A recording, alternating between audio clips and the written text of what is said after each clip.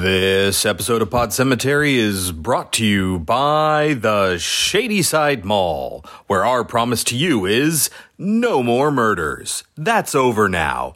We swear. Under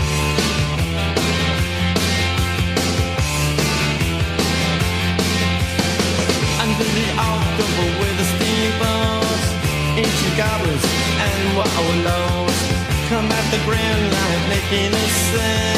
The smell of death is all around. And at night when the cold wind blows, no one cares, nobody knows. Hello, my name is Chris. My name is Kelsey. And this is Pod Cemetery, where we dissect horror movies like the rotting corpses that they are. And it's another witchy woman week on Pod Cemetery. 2 in a row! With 1960's Black Sunday and 2021's Fear Street Part 3, 1666. Getting right into our first movie, Black Sunday from 1960, also known as La Maschera del Demonio, or The Mask of the Demon, or The Mask of the Devil, I think is what it was called when we watched it. Yes. Not to be confused with Boris Karloff's Black Sabbath, which came out in 1963. This movie, Black Sunday, was directed by Mario Bava, written by Ennio DiConcini and Mario Sarandre. I'm really sorry. All these Italian names are really going to mess me up. Starring Barbara Steele, John Richardson, and Andrea Cecchi. 2 C's and an H? Is that a K sound? I don't know. I'm not Italian. I'm really sorry, all you Italians out there. It's supposedly based on a tale by Nikolai Gogol, who did a short story called V. But they basically took that as a basis and then chopped and screwed it so much that it virtually isn't the story at all. It went through so many iterations that it's not V anymore, but it's still, from a tale by Nikolai Gogol. I hear Gogol and I think Gogol Bordello. Mm-hmm.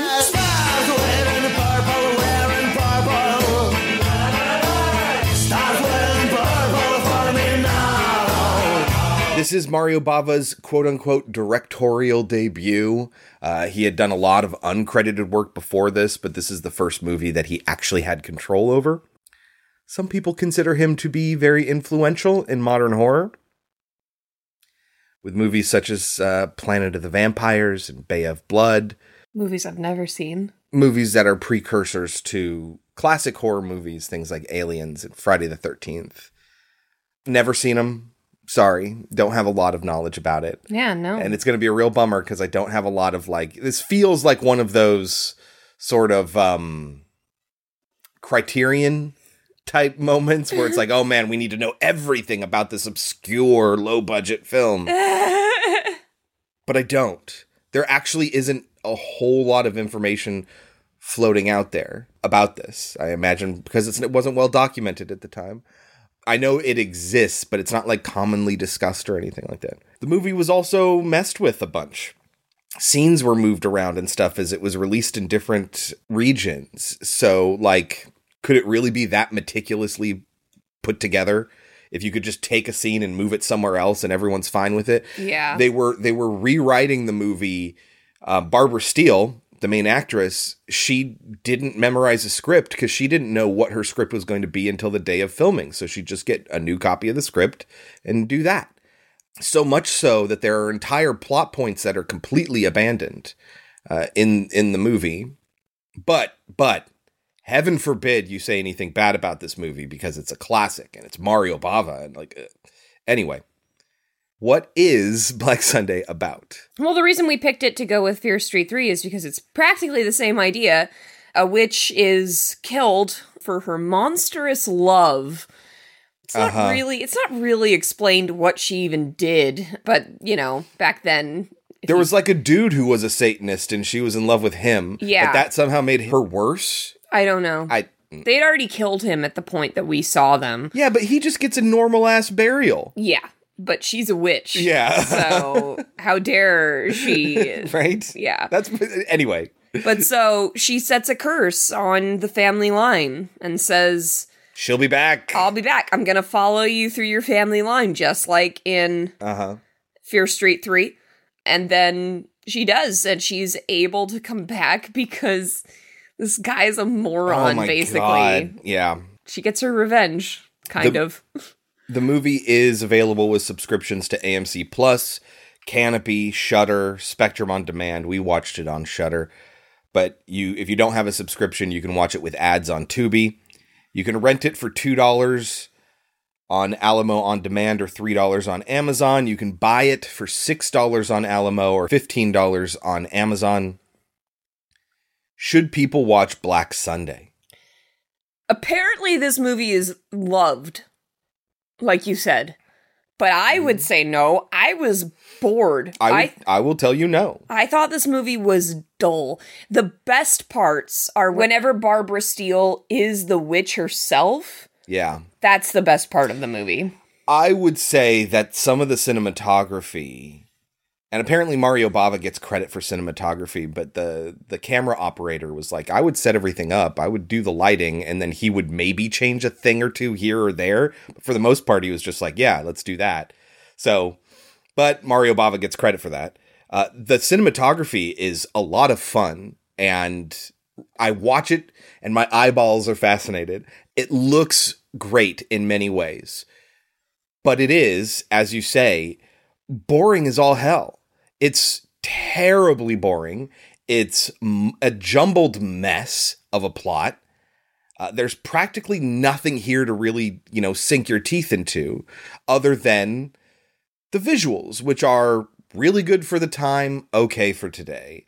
Kind of hurts to say this, but yeah, you don't need to watch it. Yeah. There are plenty of things that are influential that we don't use anymore. Like the fucking gravity toilets, the ones where you pull the chain and it's that really influenced what we have in our toilets today, but nobody fucking uses them.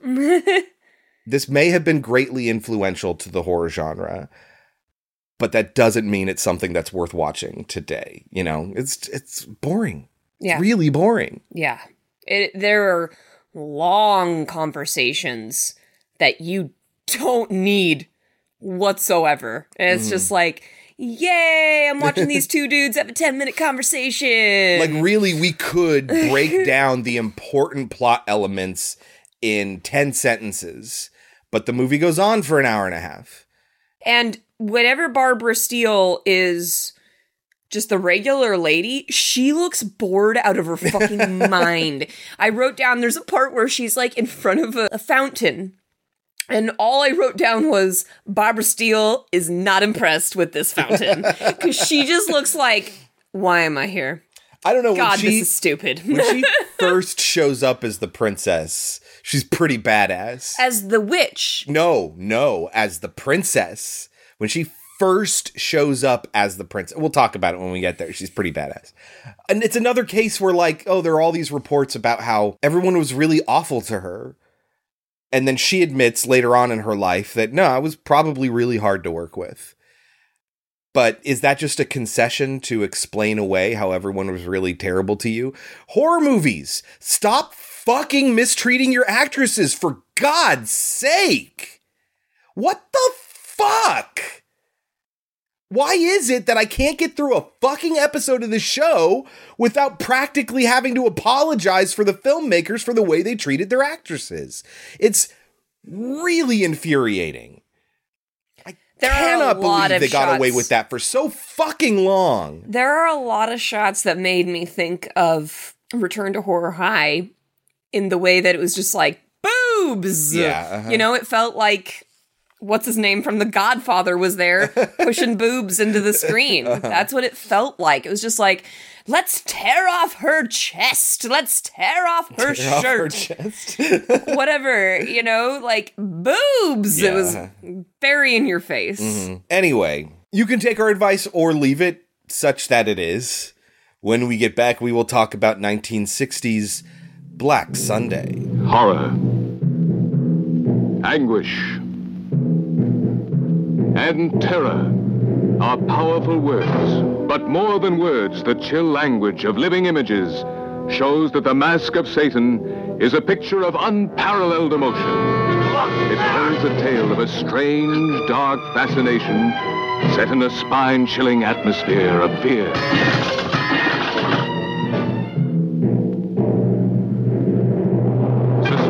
and the unexpected combine to create an impression beyond any imagination of an indescribable fantasy coupled with an unmentionable reality. Sometimes Satan, with his capacity for doing evil, even plays tricks with the dead.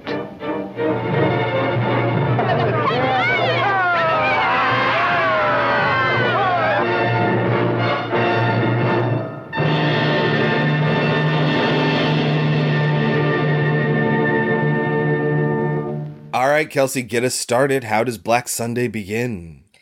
With a brother condemning his sister. I, the second-born son of Prince Vida, as Grand Inquisitor, do condemn you.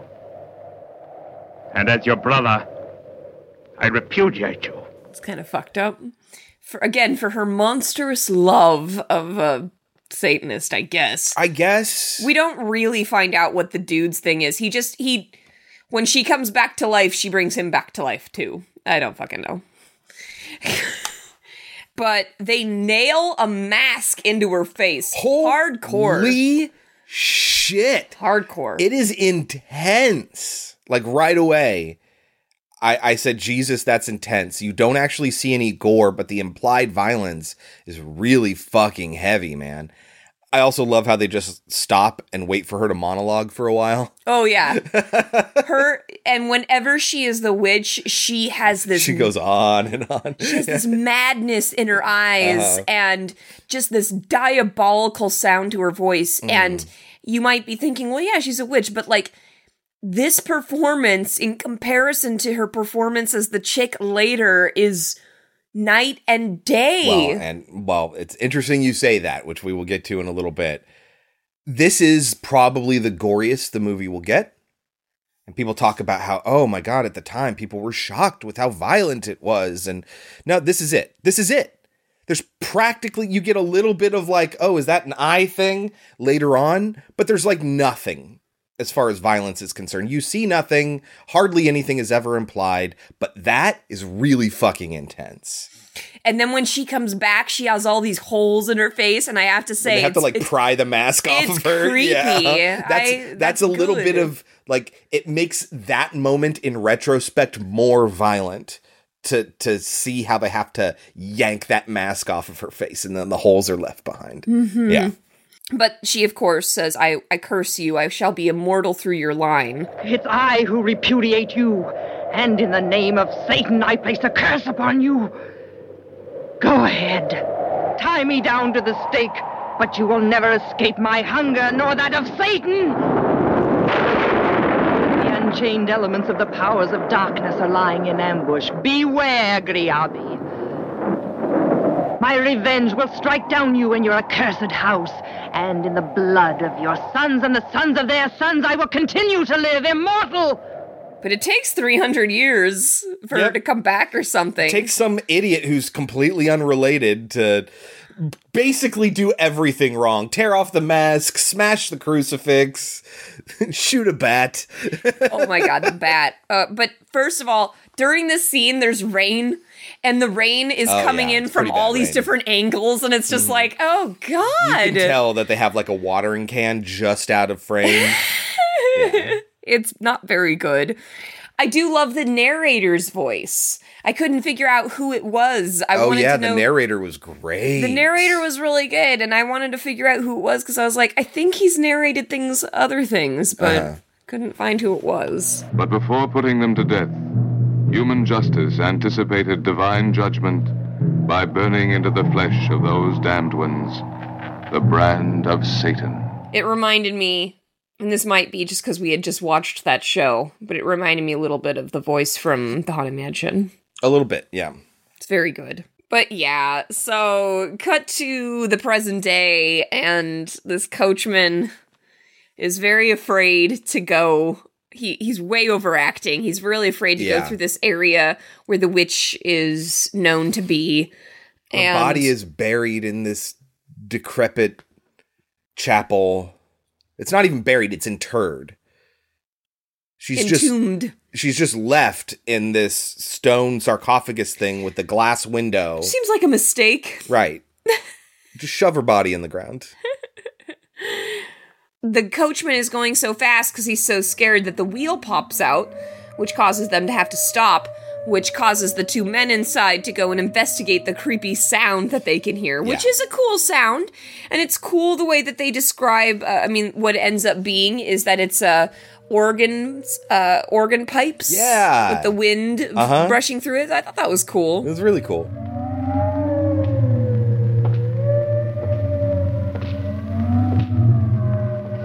There, you see? It's just the wind and the pipes of this broken down organ. This is Dr. Kruvayan and Andrei Gorobek.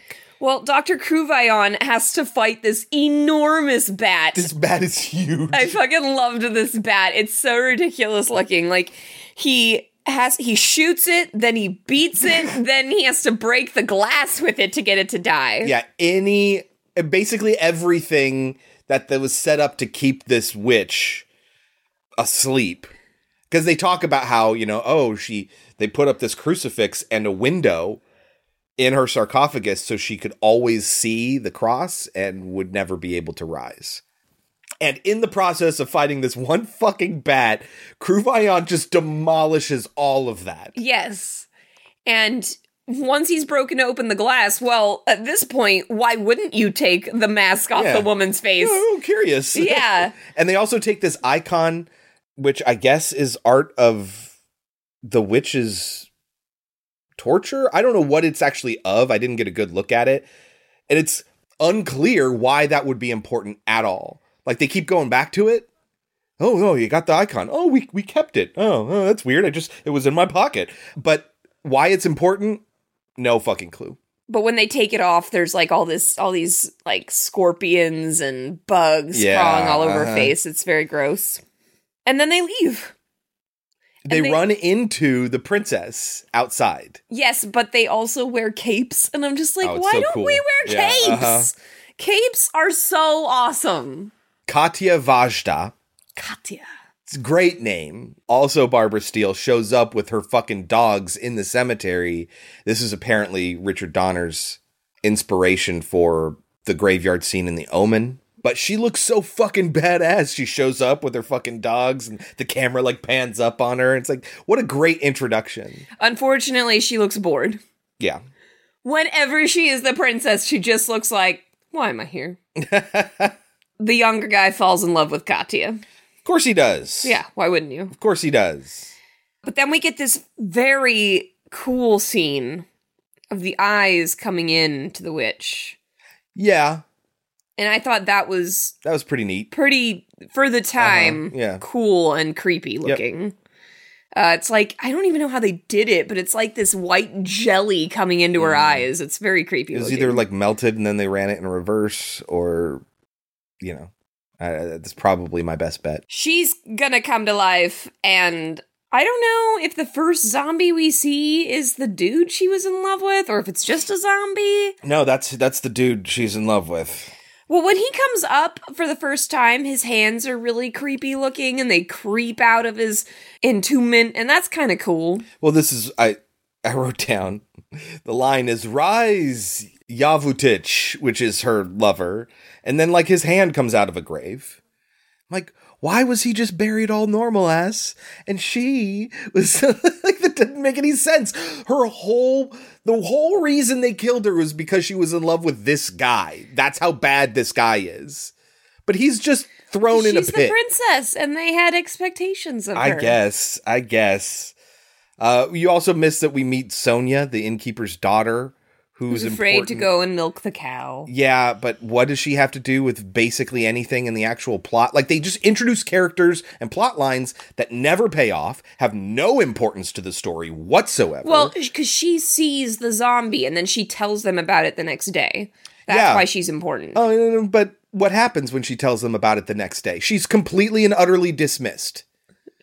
This raving child, get her out of here. And then we fucking don't do anything about it. Anyway. There's a reason I skipped it. We also meet Katya's brother, Constantine. And her Is that father. who he was? Yes. All of a sudden, they just kept saying the name Constantine. And I was like... And there's this other dude. Constantine! It should be Constantine! Yeah, well, anyway, Constantine And their father, Prince Vajda, who is actually the ancestor of all these people that did the shit way back when, of the witches in quotes, brother who killed her. So these are all characters that we meet. All right, cool. But yes, then Yavutic rises from the grave. He attacks the prince, or does he attack Kruvayan? I can't remember which. I don't know. My next thing is about Kruvayan. Look into my eyes, which I'm just like, dude, they stole that. Indiana Jones fucking stole that line. Yeah, Look into my eyes, because she says it several times, and it's great every time she says it. Look into my eyes. Look into my eyes. Look into my eyes. As the witch, she is fantastic. Like, I love her chaotic energy that she brings to it, especially since, like I said, she has zero energy when she's the princess. Yeah. Kiss me. All I need is your blood, and I will be alive again, and you will live inside of me. It's such a good performance. Yes, she says that she needs Kruvayan's blood. I guess she's going to take Kruvayan's blood. Because one of the other things that happened when he broke the glass and everything is he bled on her. And that's what allowed her to regenerate. Again, another really good connection with this in Fear Street 3. But here's a question. Is she a vampire? Is she a witch? Are they zombies? What is it? The movie doesn't fucking know. I don't think it needs to know. I don't have a problem with a movie blending all of this lore together because if this stuff was real, I don't imagine that it would follow all the rules we believe in. Sure. But it's just, apparently they had fake teeth that they made, but they didn't end up using because it looked too silly. But the filmmakers literally didn't know if they were making a movie about a vampire, about a zombie, or about a witch. They did not know, and they would flip-flop back and forth throughout. That scene that I told you about where Katya dismisses Sonia, and it's like, damn, Katya, why are you being so mean to this little girl? Enough of this child's fantasies about a portrait of someone who's been lying dead for centuries, or else we'll all go mad. Is because apparently, when they were filming up at that point, the witch had taken over Katya's body by that point. Oh, that's interesting. Yeah, but then they just fucking discarded that, but still used that scene. They didn't know what they were doing. They stumbled into greatness. This is why it's so frustrating when people elevate things like this. It's like, oh, it's the precursor to everything. Yeah, by fucking accident, they tripped and their dicks fell into something that's pretty cool. Like, that's what... anyway, sorry if that's offending anybody. So the next day, they find a body of somebody. Oh, the coachman. They had to kill the coachman so that they could take Kruvayan. Okay, so they find the coachman in the water, and I wrote down, oh my god, it's a body, because they're just walking around, and it's like, whoa! They just find a body, and it's unclear exactly who he is, and why is it important that he, like, rises from the grave again? Because he never comes back. Does he? The coachman? Yeah. No. But his body disappears. Does it? I think so at some point. Ah. And it's like, it's all these little threads that are just spinning off into fucking nothing. This movie could have been 30 minutes long. This might be the part that you're talking about where she's supposed to be the witch. Because there's one part where she is the princess. I think it might be that scene, because I think it's the little girl that is trying to explain what she saw. Yes. And that it's the witch is back. And she goes, we're talking about someone who's been dead for centuries. We'll all go mad. And then she, like, covers her face with her hands. And it's really funny. It's because it sticks out, because as the princess, she doesn't normally react this way. So it was kind of funny. Vajda, the Prince Vajda, her dad, is saved from Yavutic because he has a cross. This is going to become really important. Again, are they vampires? He's a zombie, rises from the grave, harmed by looking at a cross. Yes. So he's like a zombie vampire. But because, like, the servant, Vajda's servant is like, you should probably keep a cross around. And he does. And then so when Yavutic shows up, Vajda's like, oh, look at my cross. And Yavutic is like, no! And he runs away. And he ends up kidnapping... Well, he's a Satanist, so I guess that makes sense. Maybe. He ends up kidnapping Kruvayan instead. And so, yes, Kruvayan is the one that she actually takes. And in order to get strong again, she takes his blood. Now, what is the difference between Aja before Kruvayan's blood and after Kruvayan's blood? If you can't think of what changes for her, that's because nothing fucking changes for her. Does her face not change? It maybe, but she's just sitting, she's paralyzed on this slab and fucking stays there. Oh, I thought she could walk after that. No, she doesn't start to walk until they bring her Katya. So, like, okay, what did his blood do for her then? Like, nothing. Again, well, he's also thing. Now a servant of hers. That's all that mattered. Is that, yes, now he is a servant of hers. And he's going to do this thing where when they summon for a doctor because Vajda faints because he just saw a fucking zombie. And he's the one who ends up going and leaving Gorobec behind, Andrea. He tries to fake healing Vajda, but every time they're like, oh, he has this cross, he's like, and like turns away. Oh God. And they're like, what's wrong with this cross, doctor, huh? And he's like, that might remind him of what happened last night, so please get that out of here. I don't remember that part. When we came in, he was lying here trembling with his arm outstretched, holding this cross as though he were trying to keep back some horrible apparition. Stay away. You mustn't see it. It might provoke another attack. Like how they're not, you got a problem with this cross? And he just keeps on going, and they don't put two and two together. And he comes up with, oh yeah, no, see, he's in shock, and you shouldn't show him anything that might remind him of what put him in shock. Like, okay, that's a little clever. But everyone's an imbecile. It's funny. Around Kruvayan. I wasn't paying attention at this point, I don't think. I think I was just so bored. I mean, literally the only thing that could get me to pay attention was when she was the witch. Yeah. Or the part where she starts to freak the fuck out as the princess. Okay, so at some point, I guess everyone's left her, and she's running around, she's just like, where is everyone? Where have you gone? And then she has to scream a couple times, and her screams are hilarious. It's just like, like, it's so funny when she is flipping out looking for everybody. Ivan? Constantine? Where is everyone? Where have you gone?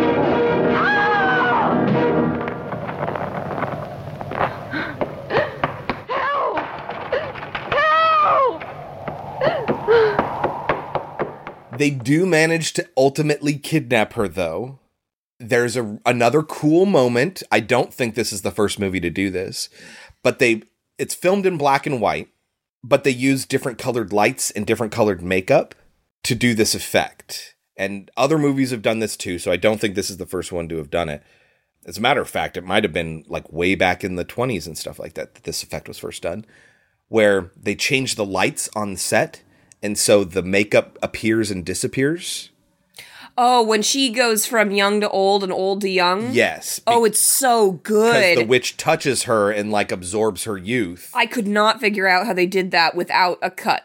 It was nuts. No, it was just the lighting. Just the lighting. Yeah, just the lighting and the color of makeup. So, that's so for instance, let's say I put blue makeup on, and you shine red light on me or whatever, just normal-ass light. You'll be able to see the blue makeup. But if I shine blue light on me, it'll cause my skin and the makeup to like merge into the same color.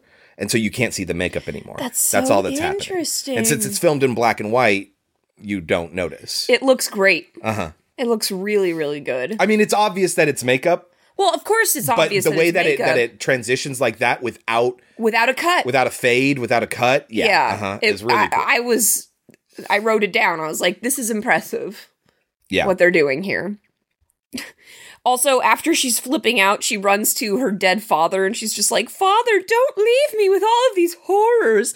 And then he comes to life and she flips the fuck out. It's so great because it's like he gives her exactly what she wants and then she freaks out. But he says, I'm no longer your father, which I thought was so weird. Like, he's supposedly under the influence of the witch, but he still has enough consciousness left to be like, I'm not your father, don't trust me. longer your father. My blood is no longer your blood. The spirits of evil have rendered that tie between us forever, and an accursed poison flows in your veins. Sonia identifies the person who picked up Kruvayan by the painting in the castle, and we see that it's Yavutich. And that's how we know that there might be something wrong with Kruvayan. They throw a curtain over it, and then later that curtain catches on fire. Yes, I wrote down the curtain caught on fire. Lol. And then the butler has to hit the fire out. And in the process, he destroys the painting. Yes. And they find a secret passage to the chapel area. Mm-hmm. So Gorobek, now like, where's Kruvayan? And something's wrong. Ends up contacting a fucking priest. This random priest with a bad wig and fake beard on. You know who he reminded me of? He reminded me of, was it Gene Hackman? Did he have that whole thing in Young Frankenstein when he played the blind man? Yes. Mm-hmm. That's kind of what he looked like, this priest. This priest is just the one who's going to tell him all the things he needs to hear. I don't remember the priest. You know, the cross, stake through the eye. Oh, yeah, I did write that down. I was like, stake through the left eye. Uh-huh, yeah. Constantine, I was going to say Constantine, saves Gorobek at one point and kills Yavutich, but dies himself. Gorobek finds the two women, who have now switched ages, and thinks that Aja is Katya and Katya is Aja. You skipped an incredible scene. Oh, yeah, okay, go ahead. Where, as the witch, she's yelling at the princess who's like passed out. So like the princess doesn't even know what she's saying, but she goes on this long monologue of just like, his love could have saved you, but I was stronger. I am now going to kill you, even though he loves you. Like, I just love, like, how super maniacal she is. And the woman doesn't even hear any of it. Like, it's so... I love when she's the witch. It's just for herself. You did not know that you were born for this moment. You didn't know that your life had been consecrated to me by Satan. But you sensed it, didn't you? You sensed it, didn't you? That's why my portrait was a constant temptation to you. Why it frightened you. You felt that your life and your body were mine. You felt like me because you were destined to become me. A useless body without life. The love that young man had for you could have saved you. Do you know that? You might have been happy together, but I was stronger, and now you shall enjoy a beautiful life of evil and hate in me. I think whenever she was the witch, she felt like she could have fun on screen, and it's sad that, like, we didn't see any of that as the princess. Kruvayan is killed with a stake to the eye, and Aja convinces Gorobek, our hero, to kill Katya, the young princess, who's now knocked out and looks old. And when he goes to do it, he's like, oh man, this is gonna suck, but I gotta do it. For my love, this lady I just met, notices she's wearing her crucifix. Thank goodness. And the priest was like, no, the crucifix, they can't look at it, they can't touch it. Yeah, earlier they saw that it would burn their skin. Yeah, he put a crucifix on Kruvayan's forehead and it melted his skin, right? So he's like, what the hell is going on here? And then he realizes, oh my God, what's going on? And then I don't know why his mind goes to this, but in order to prove that the witch is the witch, he rips open her robe. I don't know if it's because that's where the crucifix was on Katya, but rips open her robe, and all that's under there is just her skeleton. Oh my God, yes. That was a creepy moment, too. I was like, what the fuck? Yeah, she's walking around on a skeleton? What? Yeah, but her face is just fine. Why wasn't that healed? Yeah, it's very... But it's shocking when it happens. It's shocking when it happens. You also haven't mentioned all the fucking holes in this house. People are constantly being pushed down holes to just who knows where. That's what I'm talking. Yavutich, Constantine, they all go down holes. Yeah, they just get pushed down holes in this house. And then for no fucking reason, a mob of people show up. Yes. And they finally burn Aja. Well, before they burn the witch, for a moment, she thinks she's won. And she's trying to like spellbind the guy. Yeah. After he realizes that she's the witch. And she's just like, my vengeance is complete. Look into my eyes. Lose yourself. Don't you feel the joy and beauty of hating? And it's so good. I love every time she gets so excited on screen. But that's when they burn her. So yeah, they show up and they finish the job because apparently they tried to burn her before, but then it started raining. And they're just like, why they didn't burn her? Yes. And they're just like, well, I guess we'll just throw her in this thing here for hundreds and hundreds of years. And now I guess we'll finish the job and they actually burn her. The rain doesn't come and she dies. And she becomes old again. Katya wakes up and is young. Yeah. And then her and Gorobek get to live happily ever after. And that is Black Sunday. Kelsey, what do you think this movie has on Rotten Tomatoes? Sure, it's very high. 90. 86. Mario Bava's official narrative debut is a witchy nightmare steeped in gothic splendor, shot in chiaroscuro, black and white, and punctuated with startling gore. Punctuated if... There's the moment in the beginning. Uh-huh. And there's the moment when she's walking around on a skeleton that are shocking. Like I said, the white jelly coming into her eyes is creepy. Her face alone with the marks, with even though they don't look real, are still creepy looking. Mm-hmm. So I get, like, there are moments that are really good. Has a Metacritic, though, of 57. There you go. So whenever I see a big discrepancy between a Rotten Tomatoes and a Metacritic, because for those of you that don't know, I'm going to explain it again. Rotten Tomatoes is just the percentage of reviewers that liked it, that thought it was fresh, versus the percentage of reviewers that thought it was rotten. It's not how much they liked it. So an 86% means 86% of reviews are positive. Right. But a Metacritic is an average rating of 57. So that tells me that everyone says they like the movie, but they don't like it very much. And I guess, sure, fine, I'll accept that, because it's not very good. I don't care how influential it is. It is boring as hell. Mm-hmm. They didn't know what they were doing when they were making the movie. They were using tricks that had been used before and making shit up on the spot, which meant the plot is a jumbled mess. Plot threads are introduced and then never gone back to. Things are completely forgotten. People behave out of character because it turns out they weren't even supposed to be that character in that scene. But then we scrapped the explanation for that, but we're going to leave that scene in. We're going to move scenes completely around for different releases in different regions, and nobody's going to fucking notice because it's a mess. Right. It is a mess. Right. A boring mess with some punctuated moments of inspiration. Mm-hmm. That's what I will call this. Mm-hmm. What do you think it should have, Kelsey? I'm going to give it a 61. I think I'll probably go one higher than that, 62. But yeah, low 60s. I could even be persuaded to be high 50s. I love her as the witch.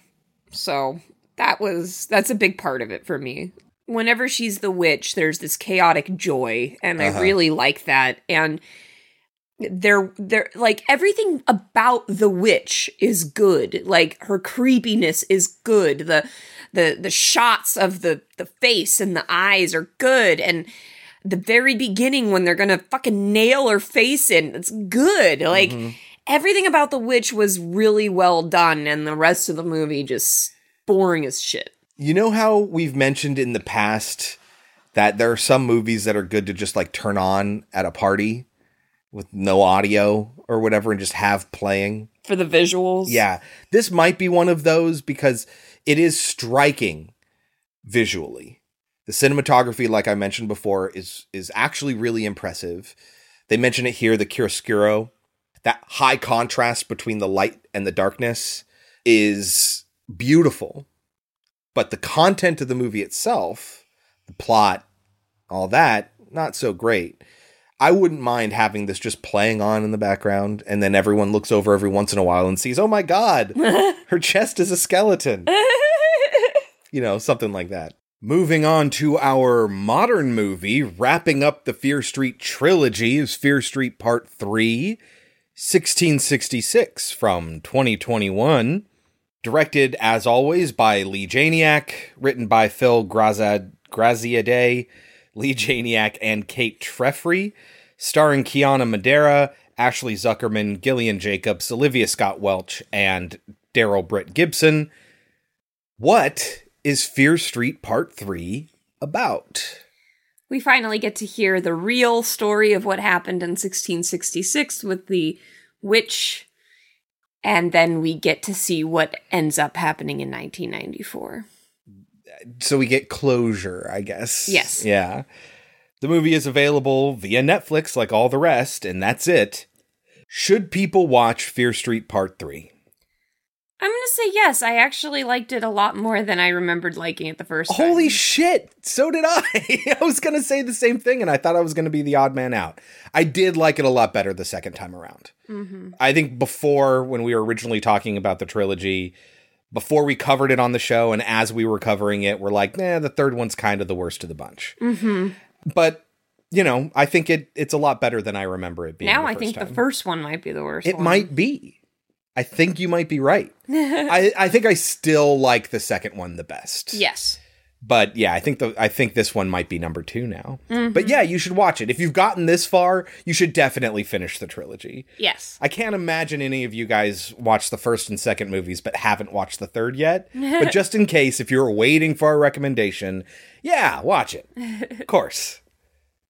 You can take our advice or leave it. When we get back, we will talk about 2021's Fear Street Part 3, 1666. We can end the curse. For Shady Side. What the hell? You see it now. Sarah! The devil has come to feast on our misdeeds. And his darkness grows within each of us. Sarah, you know nothing good comes from those woods after sundown. What was that?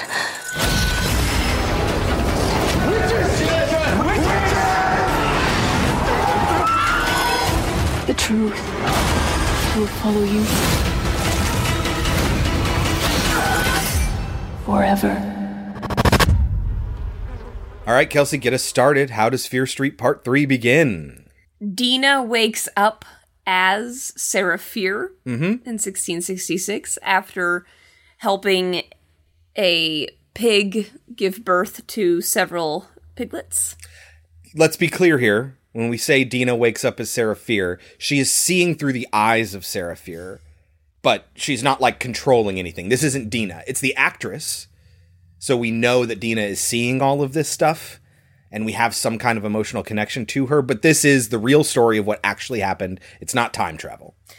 Yeah, and if it's confusing because they have the same actors, I agree. I agree Right. that that's a little confusing. But once you understand and accept that, I kind of liked having the other actors around. I suppose. But so her father wants her to marry Good. Solomon Good. So this is Nick's ancient ancestor, Nick and Will Good's ancient ancestor, who just lost his whole family. Yes, his wife and child died. And She's kind of taking care of him and being really kind to him. And her dad's like, you might want to marry this guy. yeah, exactly. But I mean, at this point, he's kind of like, he's failing as a farmer. Yes. And his brother is like, come on, get out of that village. You know, we got to go. Will Good, the actor, is playing Solomon's brother, is also in the village. So I don't know if they're like there together. Why isn't this guy helping out his brother? But whatever. But he says, no, I know I can grow something here, and I'm going to continue to try. But she doesn't want to marry him. No, she's not interested in that. And she's kind of clear about that. She makes jokes about how, you know, when she brings him a pig, one of the piglets is like, apparently this is my dowry. Yeah. This is madness, Sarah. It's too much. Can't accept it. Just think of it as my dowry. We're practically married, haven't you heard? Well, in that case, tell your father this isn't nearly worth it. And he seems like good-natured about it all.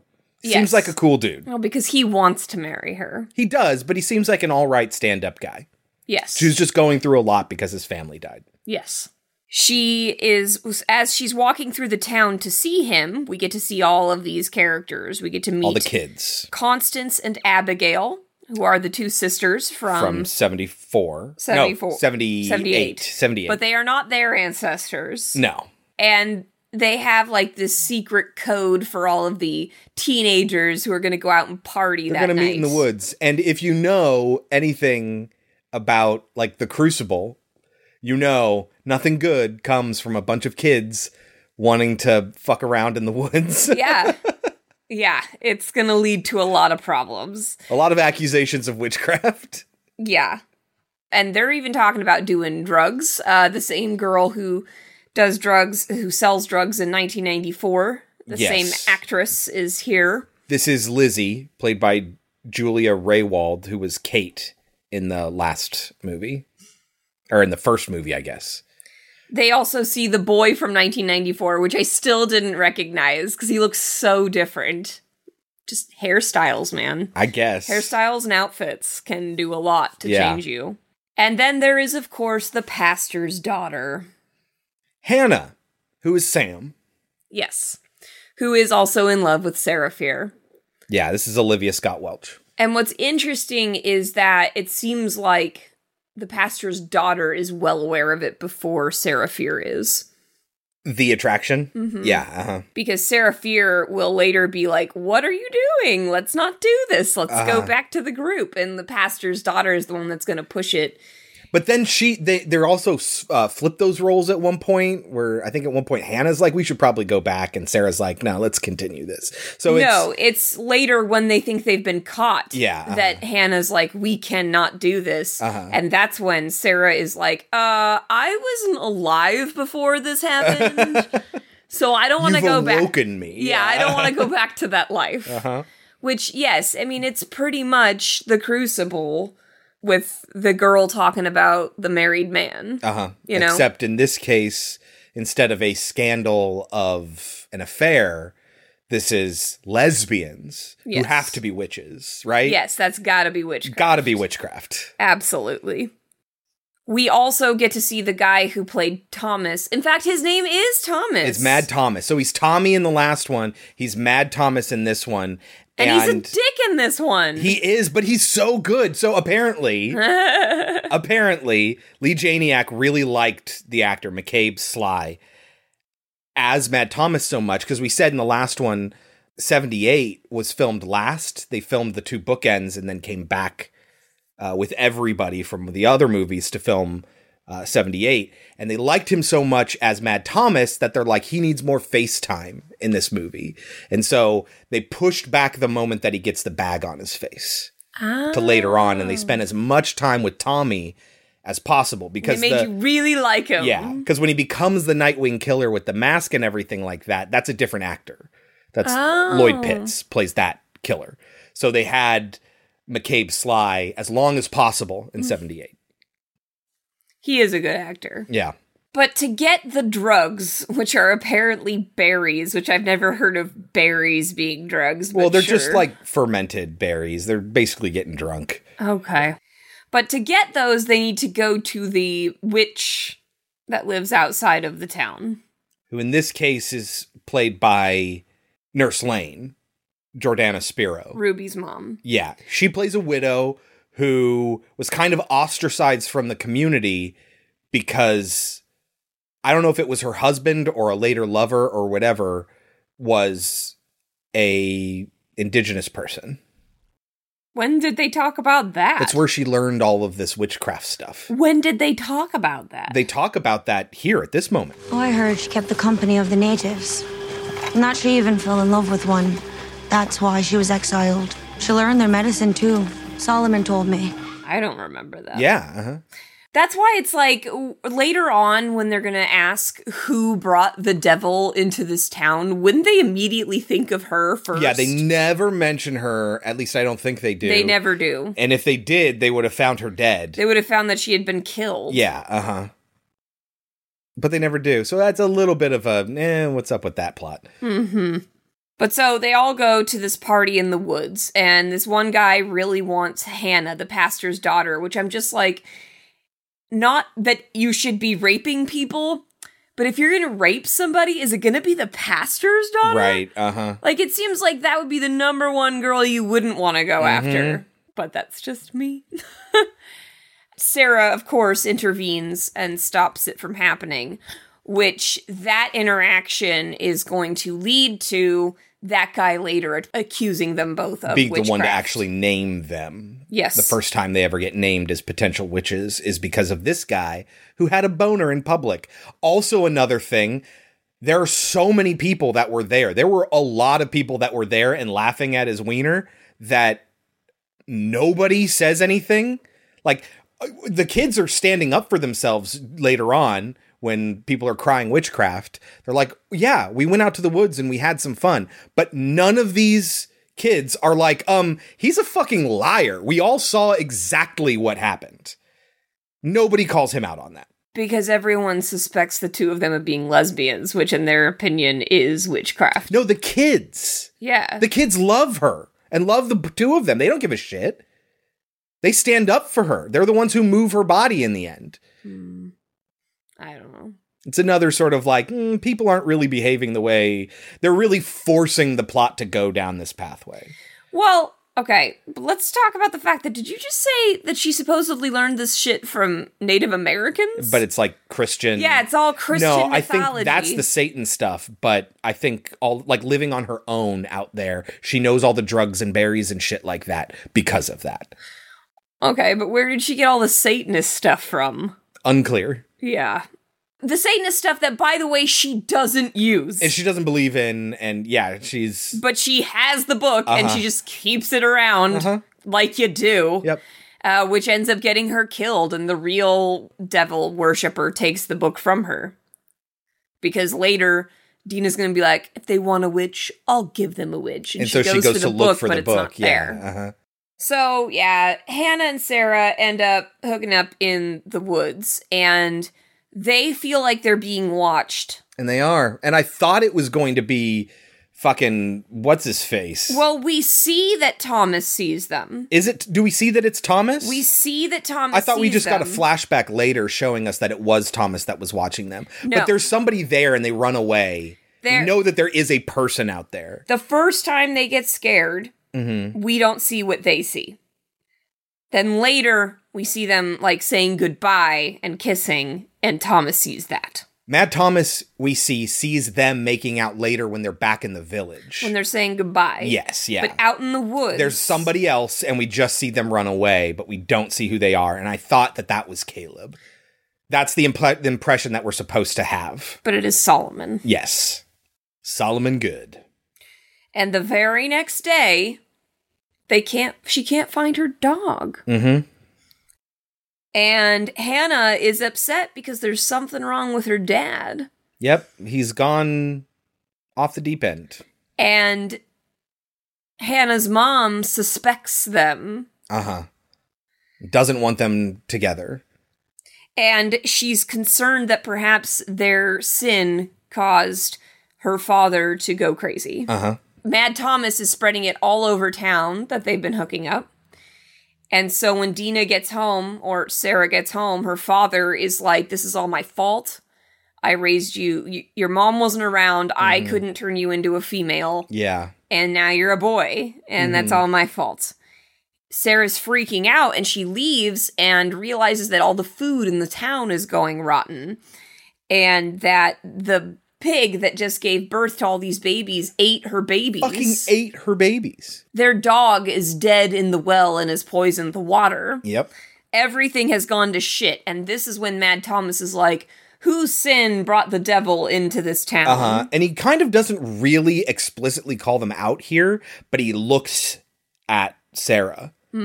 Like, I know it's probably you. And she's like, oh, shit. Even though earlier they mentioned that he gives STDs. Like, whenever a girl has an STD, it's because she had sex with Mad Thomas. Remember when Abigail had her ring of fire? She was scratching like a dog during Father's sermon. Mother told me she'd lain with a demon, the devil's gift. More like Mad Thomas's gift. Sarah is feeling ostracized, so she goes to see Solomon, her friend. Mm-hmm. And she's just like, what if I did do this? What if I did cause the devil to come because I hooked up with Hannah? And he's like, no, you have to extend your hand to the devil. And it's like, from our perspective, this makes sense because we're rational thinkers. But when you think about it from the perspective of 1666, it's like, why do you know so much about how to get the devil into the town? Yeah, But I mean, it seems rational and reasonable, and he's reassuring her. And when she is like, but what if I don't? Like, he's like, oh, it's a dalliance. That's not enough to bring Satan and destroy the village. And she's like, what if it's not? What if this is who I am? And he's like, Sarah, I will support you no matter what. He's supposed to come off as just being a supportive, good guy, but really what's happening is I will overlook anything if it means I get to be with you. Yes, exactly. Exactly. But he's playing it cool at this point. But when she gets back to town, everybody's like, where are all the kids? Because they've been locked in the church with the pastor. And Solomon's like, oh shit, we should look into this. And he goes inside and all the kids' eyes have been plucked out. And it's a messed up, gnarly scene. Including Sadie Sink, Constance, Abigail's little sister, and Henry, Benjamin Flores Jr., who plays Josh, Dina's little brother, Sarah's little brother in this case. He's also dead. And yeah, the pastor plucked all their eyes out and is talking about how now he can see, and they carry him away. Did they kill him right there? I forget what they do to him. I'm not entirely sure, but they immediately start to wonder who brought the devil here. It's interesting because later he will be like, the guy who did it is dead. So I guess, yeah. No. He goes to attack Sarah and Solomon and he kills him. Yeah. And he's just like, the guy is dead. Like, it's done with. Why are we still talking about this? Why are we still talking about this? He's trying to be like, okay, we're done. The whole thing's done. Let's shut it down. Exactly. Everything's explained, right? Yeah, exactly. And he's just like, this is all speculation. You're chasing shadows. You have no proof of anything. But that is when Caleb will be like, I know who it is. I know it's those two chicks. Which, if anyone was paying attention, the pastor went to kill Sarah. Right. Why would the devil try to kill the person that supposedly invoked them? Right. But no one ever brings that up. There's also this thing at one point where they, like, put red paint on the doors, and they don't ever explain what it's for. No, he said he was charting something. He was going around. So the guy who plays the deputy in the 90s, who was the cop from 78, he's like the watchman or whatever, and he's giving testimony in this town hall meeting. He was like charting like the families that were affected or something like that. He has a line, I'll put it here. I traced it on my patrol. This scourge centers on Union proper. He's right. I searched the woods. It does not extend beyond the settlement. It's here. It's in Union. We are being punished. And I have a list of names. They do explain it. I just don't remember what it is. Okay. Once she decides, you know what? Because they end up taking Hannah. But Sarah gets away. And Sarah visits Hannah when she's in chains, and she's just like, fine, if they want a witch, I'll give them a witch, which is when she discovers that the widow is dead and the book is missing. So she goes to see Solomon, and she's like, please believe me. And he's like, I do. And he has a moment where he stops. And again, because you're not supposed to have figured this out yet, ostensibly it's supposed to be like, oh man, can I really believe this girl? But you know what? I'm going to do it. I'm going to put my faith in her. Sarah, I believe you. But really what's happening is he doesn't know what to fucking do right now. And he's like, all right, I'll play this cool. This is what I'm going to do. Sarah, I believe you. You know, that's what's kind of going through his head at that moment. He even asks, like, who else knows about this? She's like, nobody knows. It's such a secret. Never fucking go to somebody and tell them that nobody knows about something. Ever, ever, ever. Because that person you're confiding in is going to be the person who's responsible, and they're going to try to kill you to silence it. I forget how she figures it out, but she discovers that it's him. So what happens is the mob they're going around looking for her still. They come to Solomon's house. Right. She hides in this side room where she finds a tiny little door that takes her into the caverns underground, where she finds the witch's mark and a goat's head and the book. And she's like, oh my God, it's Solomon Good. Big reveal.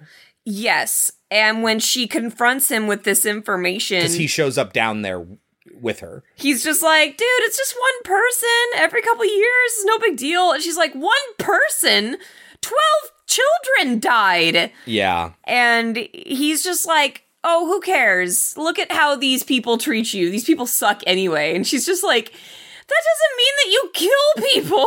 Yeah. Look, you're just like me. You're an outsider like I am. And she's just like, fuck that shit. I am nothing like you. And stabs him. And so they get into this big fight where he takes the knife that she had, that he gave her, by the way. Yeah, after they run through the tunnels for a while. Uh-huh. And he comes down and he stabs it right into her wrist, and then it comes out the side of the wrist, so her wrist is kind of hanging off, and at one point cuts the entire hand off.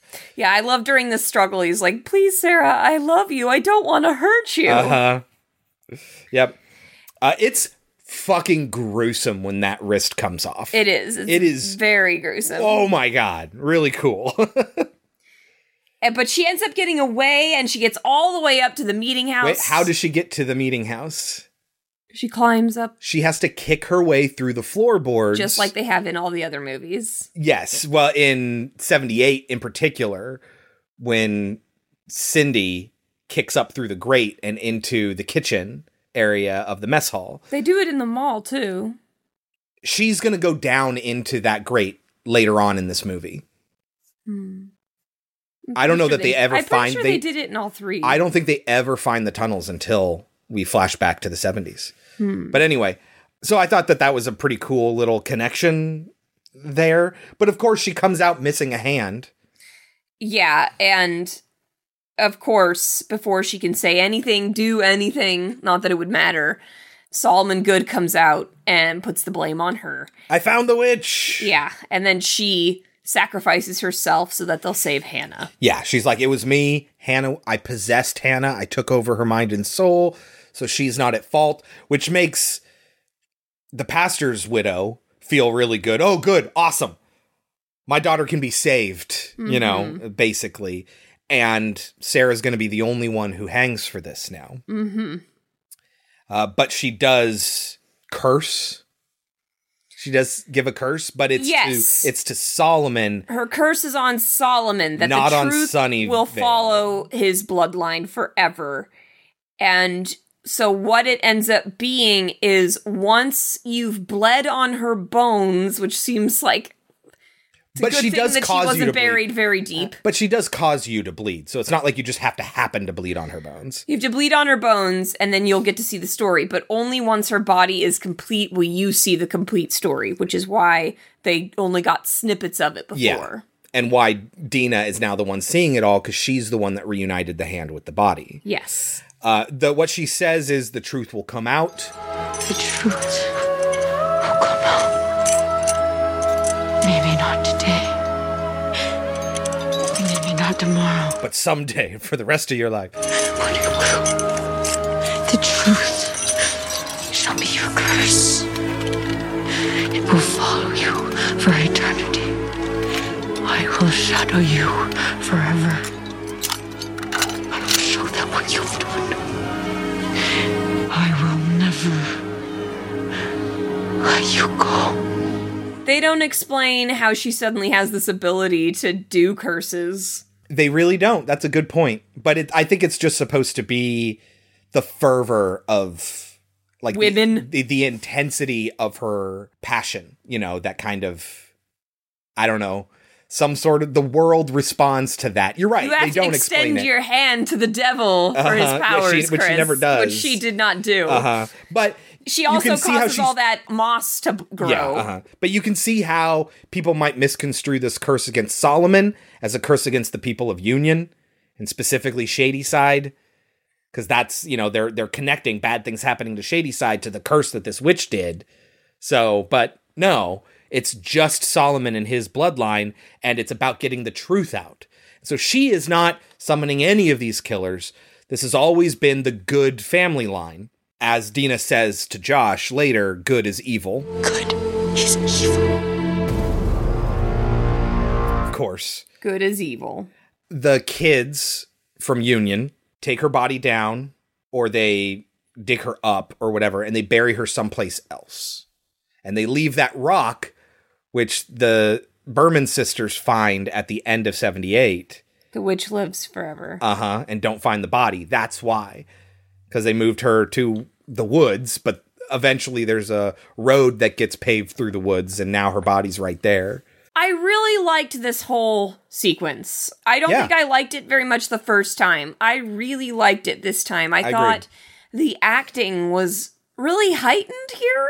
Mm-hmm. And I'm surprised. The music was really good, too. Yeah, I'm surprised I did not like it before. I think it might just be because I was on such a high from the 71. Yeah, and we watched this one like immediately after. And it's not as good. It's a big tone change. It is. And I wasn't prepared for that. And they're also laying it on really thick with, like, you know, the persecution of homosexuals. And this is all about, you know, people living their life and being free to be who they are and love who they love.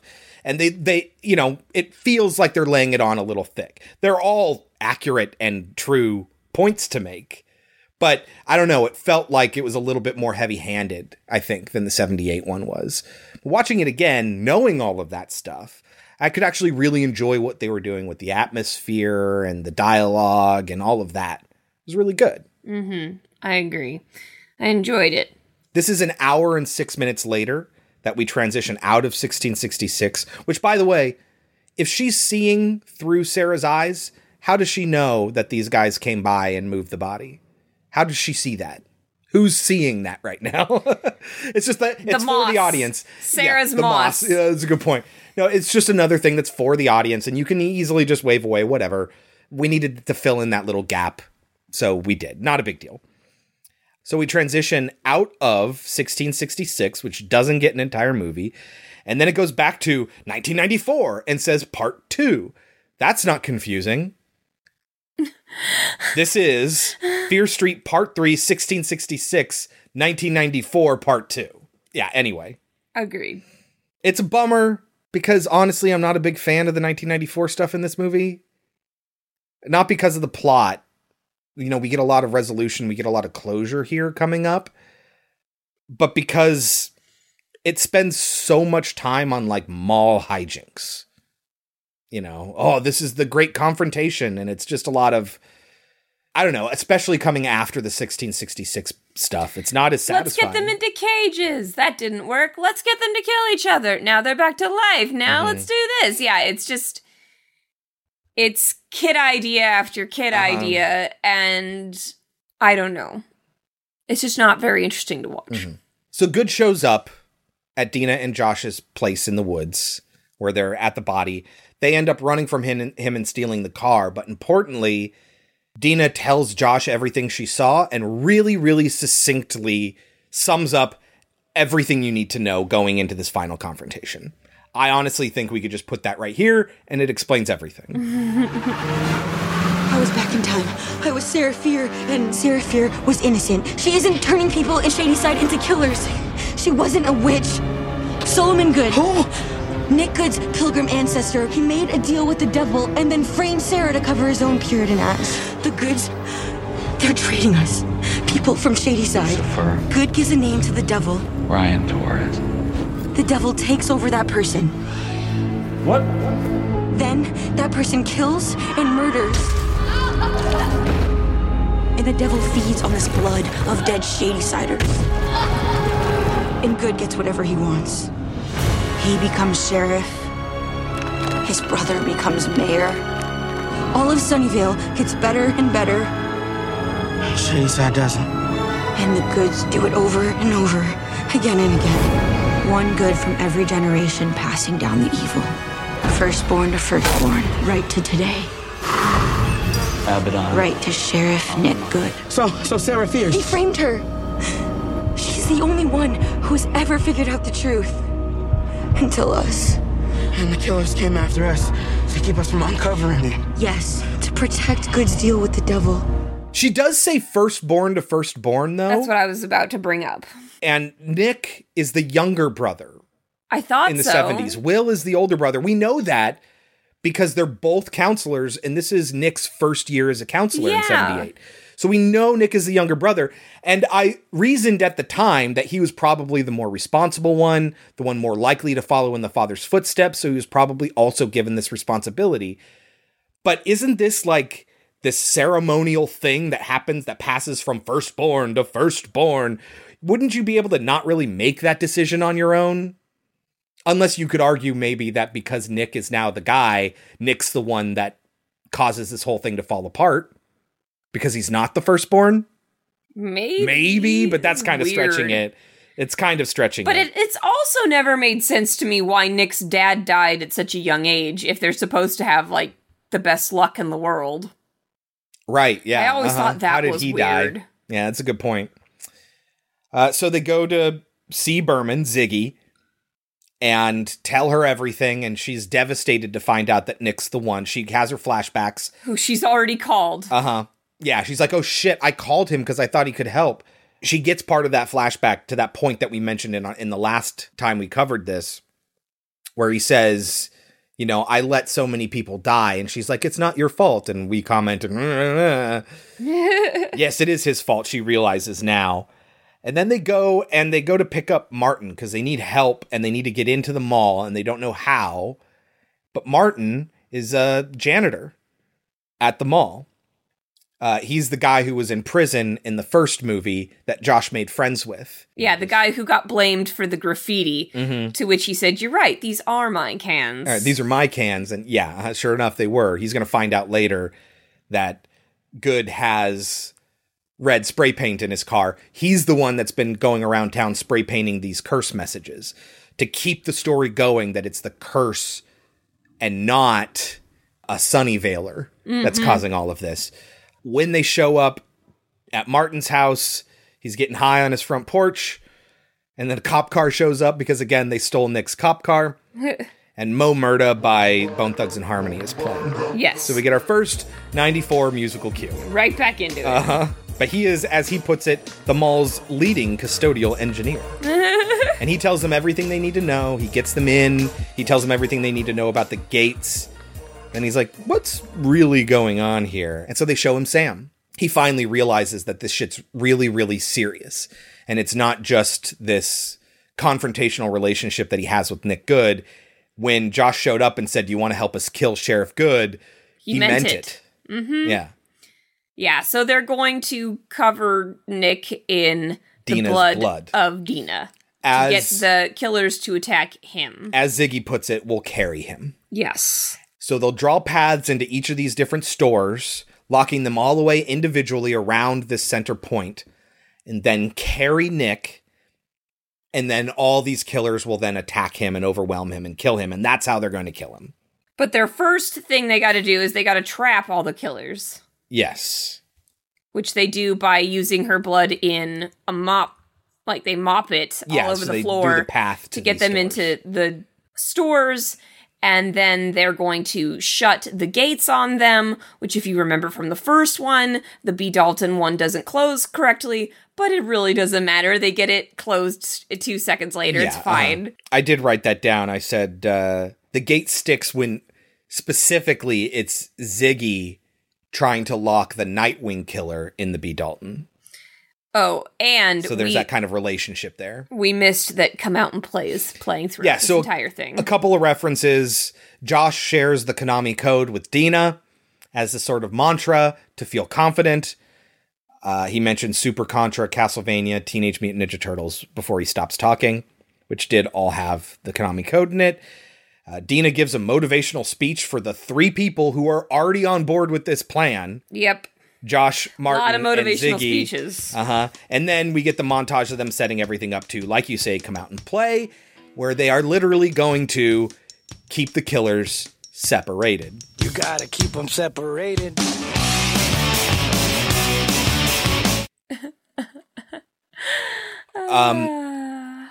The cops end up showing up, and it's not Nick, it's Officer Kopinski and like his partner, dude. If you remember, Officer Kopinski is the guy who says to Nick in 78, you'll be my boss someday. And sure enough, he is. He's the one that Dina stole the gun from in the first movie. He ends up trying to stop them, but then getting killed by the milkman killer, who also kills his partner. So now we got dead cops. They end up being successful and covering him in her blood, but he ends up grabbing Ziggy, because the way that they distract him is by having Ziggy talk to him. Yeah. And then he, like, just like his ancestor, decides to give up the woman he loves to save himself. Yep. These goods. Parallelism. That's all they do. It rhymes. Seems like poetry. But he ends up getting stabbed from behind, which is very exciting. And he runs off in the commotion, and they're left to deal with all these killers that are now loose and going after Ziggy.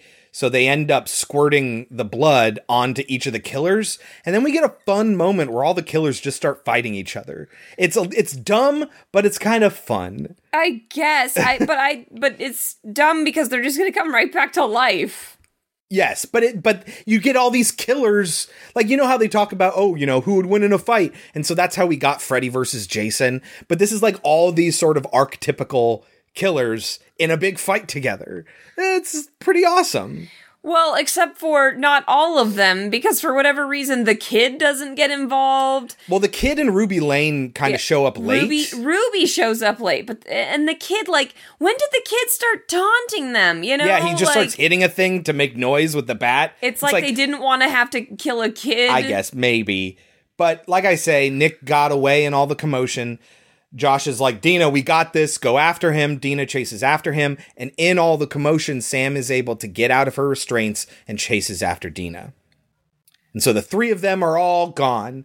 And they're going into the bowels of the mall until eventually she finds that grate again that we saw in 78 in the kitchen of the mess hall. And now is in the back rooms of this mall. And she follows Nick into the tunnel system. Yes. They get into a fight. He's going to kill her. And then she puts his hand on the beating heart. And that causes him, just like Alice in 78, to see all these murders and then see all the victims around everywhere until Sarah Fier shows up and then says, I told you I would shadow you or whatever, and then stabs him in the eye and then snap to, it's actually Dina killing Nick Good. It's great. And that part that is moment, really well done, because at that point you just hate the Goods so much. Yeah, totally.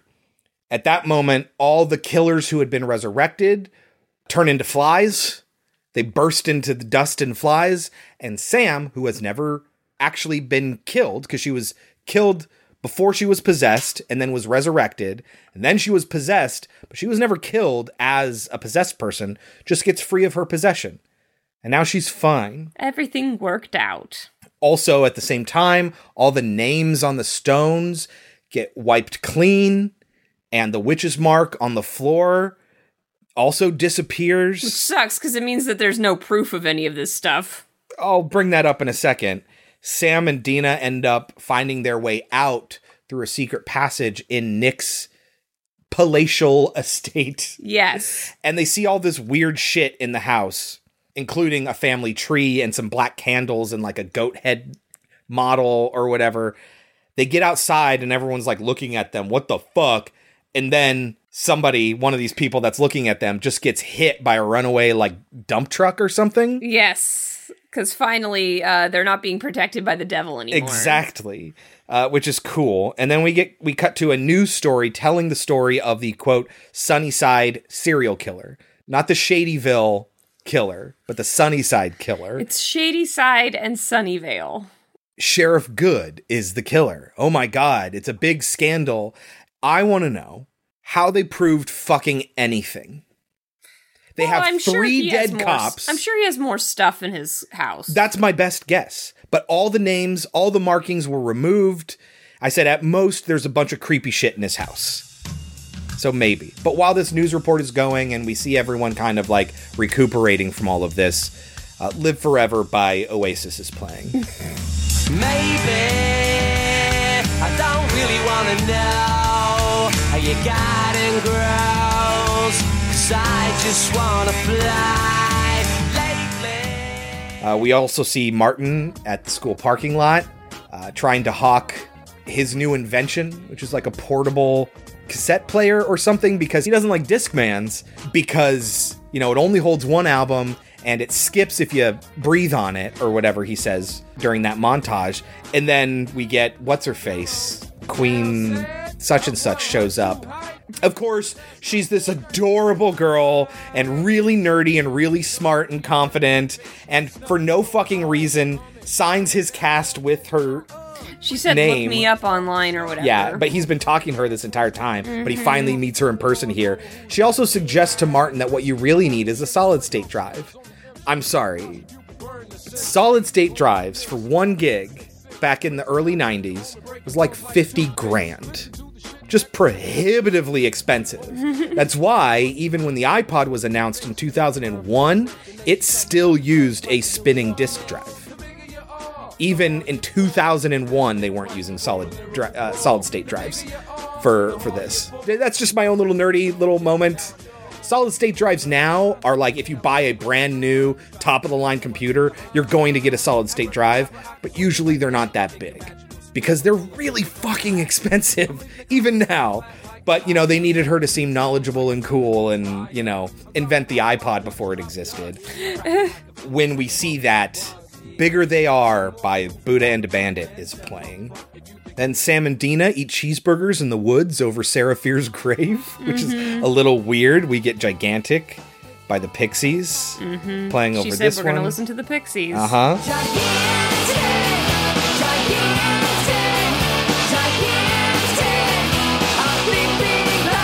I can't believe you actually brought cheeseburgers. Uh-huh.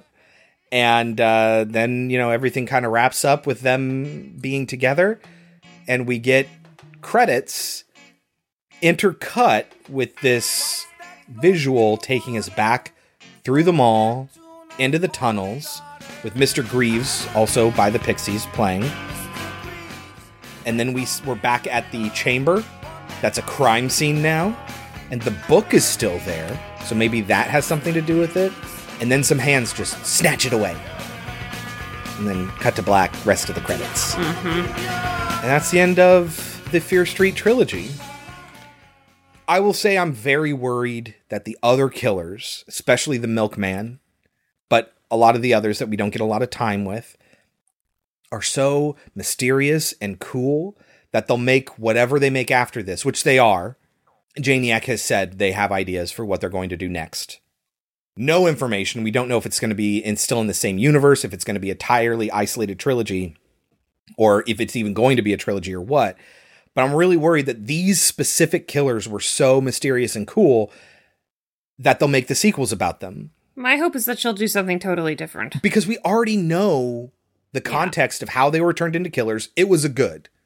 And they're not really actually evil. And, you know, so like, what's the mystery there? How could that be satisfying? Yeah, no, it's got to be something totally different. But those killers, I think, are really popular.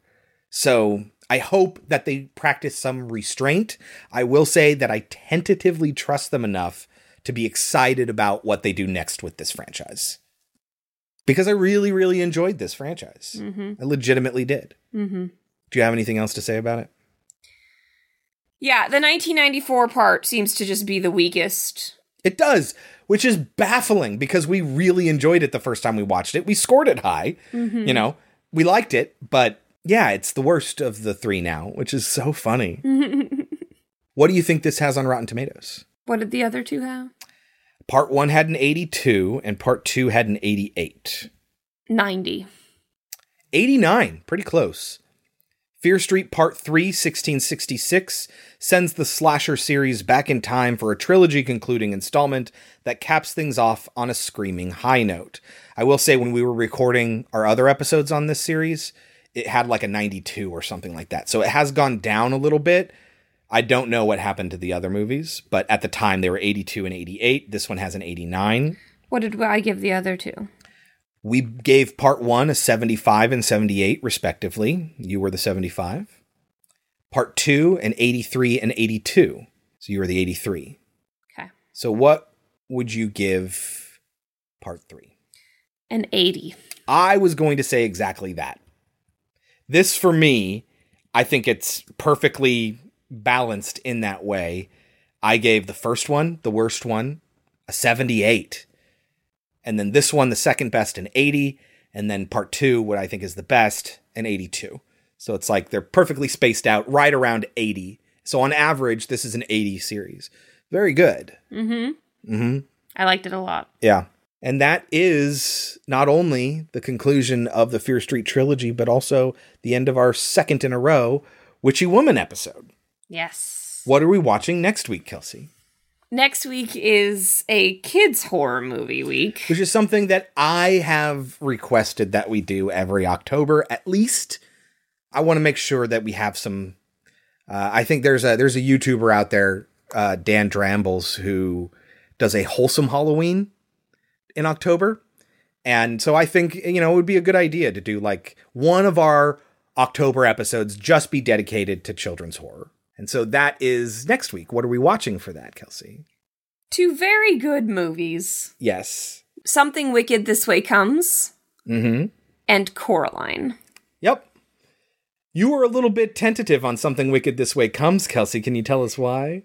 I'm tentative about both because while I really like both movies, first of all, Something Wicked This Way Comes, I'm not a big Ray Bradbury fan. Yeah, but for whatever reason, she does like certain things that he puts out, like this movie and The Halloween Tree, which is a Ray Bradbury story. Yes. And I've taught one Ray Bradbury story that I actually enjoyed, but I've taught a lot of Ray Bradbury that I do not like, and he is so many teachers love him, and I'm not a fan, so it bothers me that I really like this movie. But I do. I've never read the book, though. I have no idea if I'd like the book. He's a Luddite. He hates television, which is weird.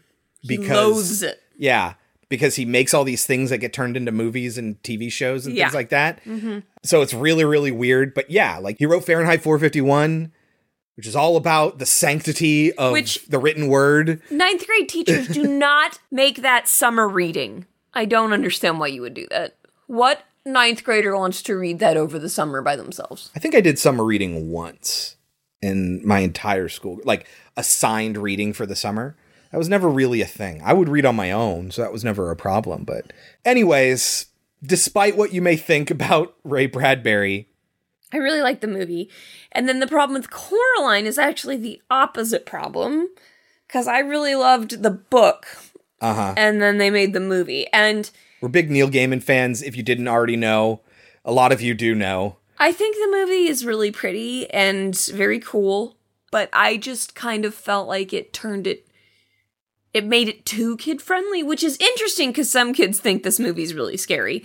But in my opinion, I remember when I read it thinking, I'm a little too old for this because I was like 13 when I read it. Mm-hmm. But I still remember thinking that the buttons, the way he described them and everything, they were really, really scary. And I just didn't think of them as very scary in this. So not only will we give you a sneak peek into next week by saying you should watch both of these movies, but you should read Coraline. Yes. Yeah, totally. It's a kid's novel. It won't take you long. But that is next week. Until then, you can find us on our website, podcemetery.com, on Twitter, @podcemetery, where we post a lot of extra stuff that doesn't go into the actual recorded episode. If you're screaming at whatever device you're using to listen to this episode because we forgot something or got something wrong, the best way to correct us is via Twitter. Easiest way to get a hold of us. And who knows, if you're following us on Twitter, you might see that we've already corrected it ourselves or provided the additional context that you wanted to talk about. So, good idea to follow us there on Twitter. Subscribe to us in your podcatcher of choice. Rate and review. A 5-star written review is the biggest help you can give us there. Bigger than that, sharing us with your friends. And even bigger than that is listening in the GD first place. Thank you all very, very much. We love each and every one of you. Until next week, I've been Chris. I've been Kelsey. And this has been Pod Cemetery. But before we go, Kelsey, any last words? You have no reason to fear the dead. They sleep very soundly.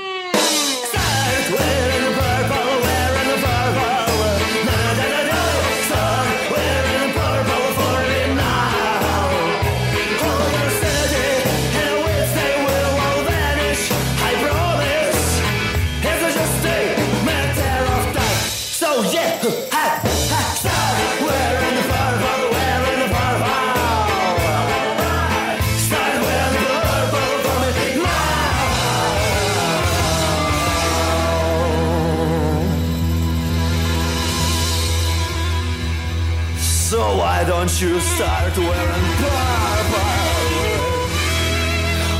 Why don't you start wearing purple?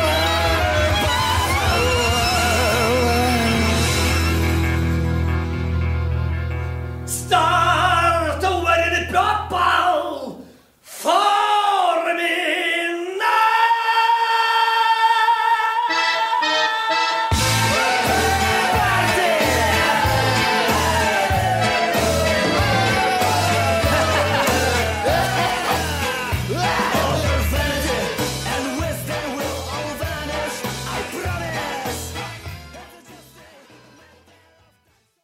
One thing we didn't mention is that you actually see a Fear Street in this movie, and it's F-I-E-R. And if they believed all these curse things, why would they ever name a street after this witch? I mean, her entire bloodline ended there. It is it's an early Ben Affleck movie. Sam Rockwell is in it. Has French Stewart, if that tells you anything. Oh, it also has Gimli. What's his face? The guy who plays Gimli. And what's her name from Who's the Boss is in it. I haven't seen that movie in fucking ever, and I bet you it's terrible, but it has an awesome soundtrack. Just a lot of, NoFX, Vandals, Mr. T Experience. Just a great soundtrack. And yes, so they'll draw, because he doesn't like Discman. He doesn't like Discmans, lesbians, who have to be witches, right? Yes, that's gotta be witchcraft. Gotta be witchcraft. Absolutely.